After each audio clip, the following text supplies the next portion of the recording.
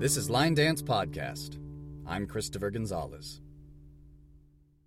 Hello and welcome to Line Dance Podcast. What is your name? My name is Rhonda Schatz. And what would you say is your primary role in the line dance community? Well, originally I set up the line dance program for the UCWDC. What is UCWDC for those who are unfamiliar with it? That is the United Country Western Dance Council. It's an organization that puts on dance events, country, swing, line, all across the world, actually. Oh, how long have you been doing that? We started there in 1988. Wow. So you must know your stuff then. What are some of your responsibilities? Well, I organized the competition line dances, picked the line dances at that time. We set up all the rules and regulations, have a big committee that worked on all that stuff in the beginning. I standardized all the step sheets because if you can imagine, everybody had their own style, so it was very, very hard for continuity and getting everything correct with all these different kinds of step sheets. So we just standardized a lot of things, got together with a bunch of line dancers at the time and picked dances and just to formalize the program more. So, and of course it's grown a lot since then. And this was probably in 1999. 1999? Oh, so that makes me think of three questions right there, just from what you've mentioned. One of which is for those who are coming out of the country bars, what is competitive line dancing? Also, how did you decide what the sort of archetypal, ideal step sheet format should look like? What led you to choose the format that you came up with? And then the third question escapes me, and I'm sure it'll come back in a moment. But take those in whichever order you would like. Regarding the step sheets, yes. When I was picking dances and learning the dances in the beginning for competition, and people would suggest things to me, I found it, since I started line dancing and then went into couples dancing. So I did couples dancing primarily for quite a long time. And then when I came back into the line dance and I was looking at the step sheets, it was really confusing because the meanings were different. People would think they would put things down on paper differently, and it would mean the same thing. So a vine step would, be a vine step on one thing, and it would be side behind side on somebody else's sheet, stuff like that. So I just did the step sheets to where it was logical to me. So you need to know where your left foot's going and where your right foot's going and where your body is going to be, especially for formal competition. You have to have it standardized. Everybody has to be doing the same thing. What is this formal competition you speak of? Well, it's changed so much since I actually did it. But basically they pick different dance rhythms, like funky or novelty or smooth or Latin. I'm not sure exactly what all of the categories are anymore because I've been gone out of that particular area for a while. But and then we pick dances according to that rhythm. And so I guess that's the formal part of it. You can't just necessarily get up and do a social dance on the competition floor these days. In the beginning, we used to pick social dances for competition. So it was a way to transition the people from the bar to the competition. Kind of gotten away from that these days. And what sorts of things are looked for in let's say if somebody were to try to become a solo line competitor and refine their technique, what are the sort of things that judges look for that would make them a champion? I would say technique. How solid are you on your basic footwork? You're not sloppy. Each dance style has a different technique. So you want to do the Latin rhythm, say you want to make sure that you have good Latin style and technique and footwork, and you're doing it on the right counts. And waltz technique is pretty standard across the board, I think. And I think that's what they tried to build into the program was, you have all the couples dances that we were used to. We wanted to build the line dance program so the rhythms would be similar. So the technique is going to be the same across the board. Does that make sense? I think so. And you actually reminded me of my third question, which is how are these dances selected when there's so many to choose from? Well, I can't speak for the current committee because I'm not on the current committee. But in the beginning, it was, is it a doable dance? Are people going to like to do it? Is it challenging for that particular division? So you want a beginner dance to be very, very basic and on up. And so I learned every single dance, so I could tell what categories that fit into, if that makes sense. And I would get suggestions from all the line dancers of that time when I was doing it, because I didn't know all the dances either. So it was quite an education, actually, in the beginning. You mentioned of that time. Would you be able to take us perhaps on a timeline, just when you first heard that line dance was a thing that exists in the world, up to where you are today, and going from line to couples, as you mentioned, and back into the world of line? How did it all begin? Personally, I was working in corporate America, and an older gentleman who taught at the Elks or the Eagles or one of those clubs talked me into going to his class. You need to go to my line dance class. So I went to the line dance class, and of course, you know how that works. You get hooked. Yes. You get hooked. So I did the line dancing for quite a while, and I was probably 24-ish, early 20s, and all the older people in class looked up to you. It's like, so that just feeds you, and you want to do good. So at one of our dances one time, they had a demonstration of a couple doing a two-step. And I thought, oh my gosh, that's so cool. I really want to learn how to do two-step. So I signed up for a Parks and Rec class. And kind of the rest is history. That was about 87, I think. And that's where I met my husband at the time. And we started, you kind of blend together with people in the class that you just work together better with them. So we started taking workshops and going to events, and somebody took us to our first event, and we watched the competition, and it was like, oh my gosh, I want to do that. I really want to do that. 6 weeks later, we were competing. Wow. So it's like, oh. So kind of went from there. Our first event was Las Vegas in 1988. There were 3 divisions. There were 46 couples in Division 3. We came in third in the two-step, and so it's like, just kind of lit the fire after that. Wow. What was that transition like for you, as far as things that you focused on as a line dancer versus having this other body in front of you and thinking about their doing? Line dances, it was just, it's bar dance at the time. There wasn't anything formal about it. It was just fun.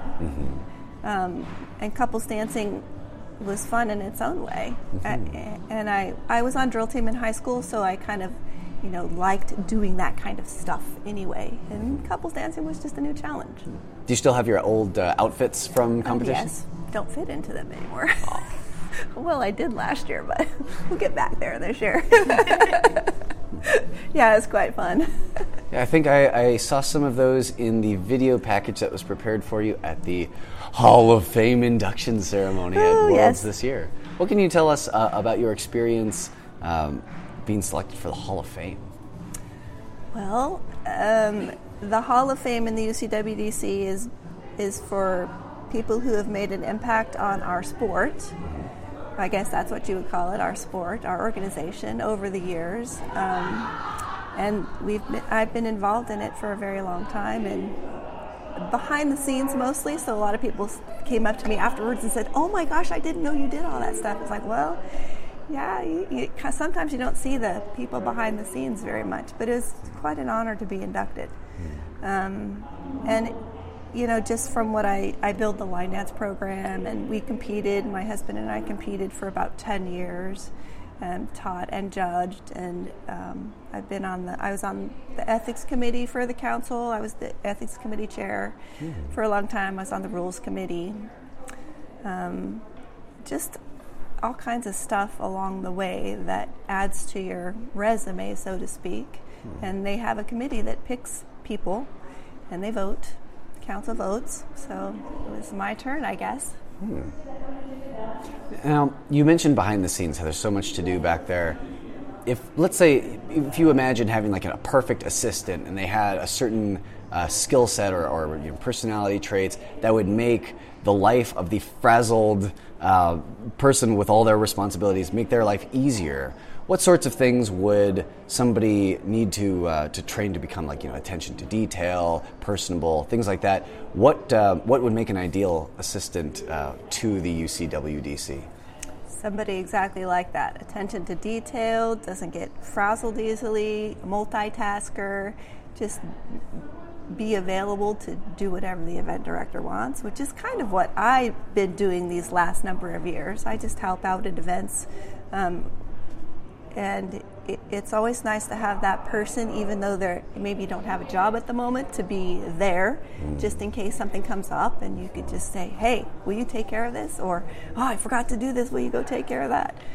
Or, stuff like that. What are some common things that event directors might just forget, where it's helpful to have the person who has experience in running around and thinking, they're probably not going to pick up the catering, or they're probably going to, this or that. What are some things that in your experience it's so variable. Usually it's the little fires that will need attention. Somebody doesn't show up for class and you need to go find a person to fill in for class, or somebody misses an assignment, or this person registration gets messed up for some reason and you have to troubleshoot and figure out what happened to it, or just a lot of little things. The sound system doesn't work. Oh my gosh, somebody's music in the workshop room doesn't work, so go find the tech to go fix it. Just run around stuff.